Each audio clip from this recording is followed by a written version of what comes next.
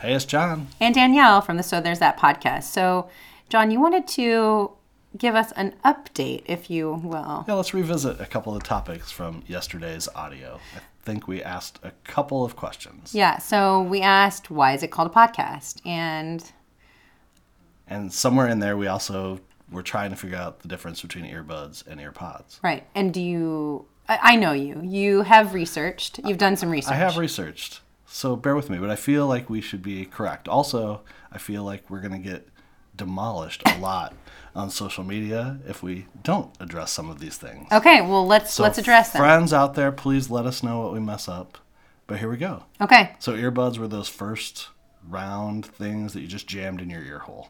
Okay. Regardless of the size or shape of your particular hole, they just went in there. Okay. Earpods came out later and were a little more contoured, a little more comfortable. To fit your ear holes better. To fit your ear holes better. To enable the filling of said ear holes with more ease. But they also had another feature. Okay. Which is near and dear to your heart. What is it? The feature? Yeah. That you could talk into them? A built-in microphone. Oh. So I know this will be a shock to some of our listeners. We talk a lot. I mean that with all I talk respect. a lot? Like you're, yeah. I should be offended. I should be offended. Talk a lot. I do talk a lot. And I think you do a lot of that filling of other people's ear holes through the microphone on your earpods. Yeah, right? I do because I'm either doing something else, right? You're a mom, right? Most of you guys out there, I'm sure listening, can relate. Either you're a busy mom or you're a busy student or busy housewife or just a busy person and you're trying to do 5 million things, and talking doesn't seem like something that I can do just sitting down a lot. I have to be doing something else. So I put my earbuds in. And also, like, I do it when I'm working out. Earpods. Wait, because earpods. You cannot do it Shoot. with your earbuds. You're right. They're earpods. Earpods. Okay, so big difference.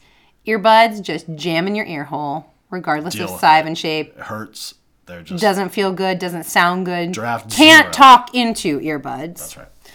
Earpods feel a little bit more comfortable, and they also function. Yeah, you have the remote and you have the microphone. Okay. So that is. So thank you, Steve Jobs. Thank you, Steve Jobs. I don't know what I would do without Apple, to be honest. Yeah. Can I tell you an Apple story while we're on this? Let's hear an Apple story. Okay, so here's an Apple story. As a child, my grandfather, one of my grandfathers, was heavy into investments. And for all of his grandchildren, he bought us Apple stock, right? Could be a cool thing, but in like the 80s, it was worth nothing, right? It was just piddly nothingness.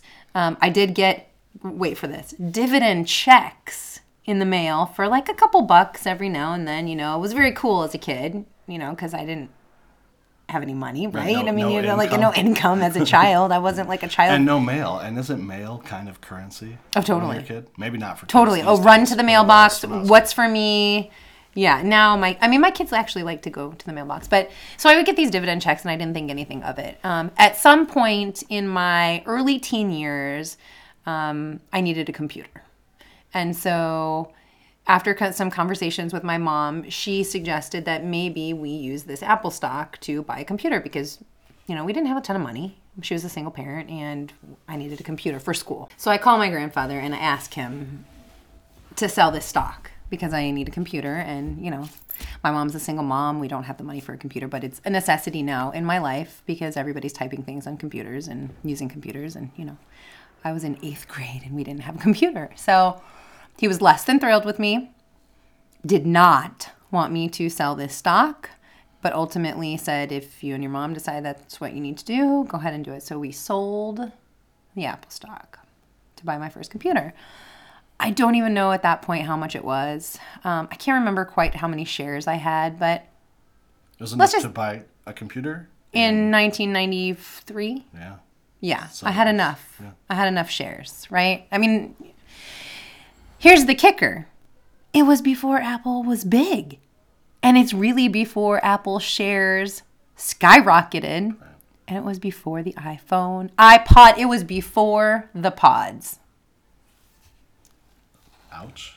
Ouch is right. Because I watched that Apple stock for years. We could have 2 microphones. We could have a few. We could have a few hundred microphones, maybe. Recording studio. We could. Not that your dining room isn't lovely. It's a travesty that I did not keep that stock. But you needed the computer. But I needed the computer. And, you know, if I think about all the things it did for me, right? It helped me through school. I'm pretty sure we had that computer all the way through. Oh, I'm pretty sure I took that computer with me to college. So good investment. So good investment. It served its purpose well until it died. I mean, I tend to use things until they die. Like cars and appliances, like just wait it out, right? Podcast partners. Until they die. There you go, folks. So we'd be doing this until John croaks. No, let's not talk about that. But yeah, so I sold this stock and I've watched Apple stock for years, especially since the iPod and iPhones have come out. And I am horrified by that decision. But, right, we make these decisions based on the information that we have at the time, and you have to live with it. But this was a hard one to swallow. This is a hard pill to swallow over the years. All investing, though, is speculation. Right. And you said it. You do the best you can at the moment. You made the right decision. Right. You got through school, got through college.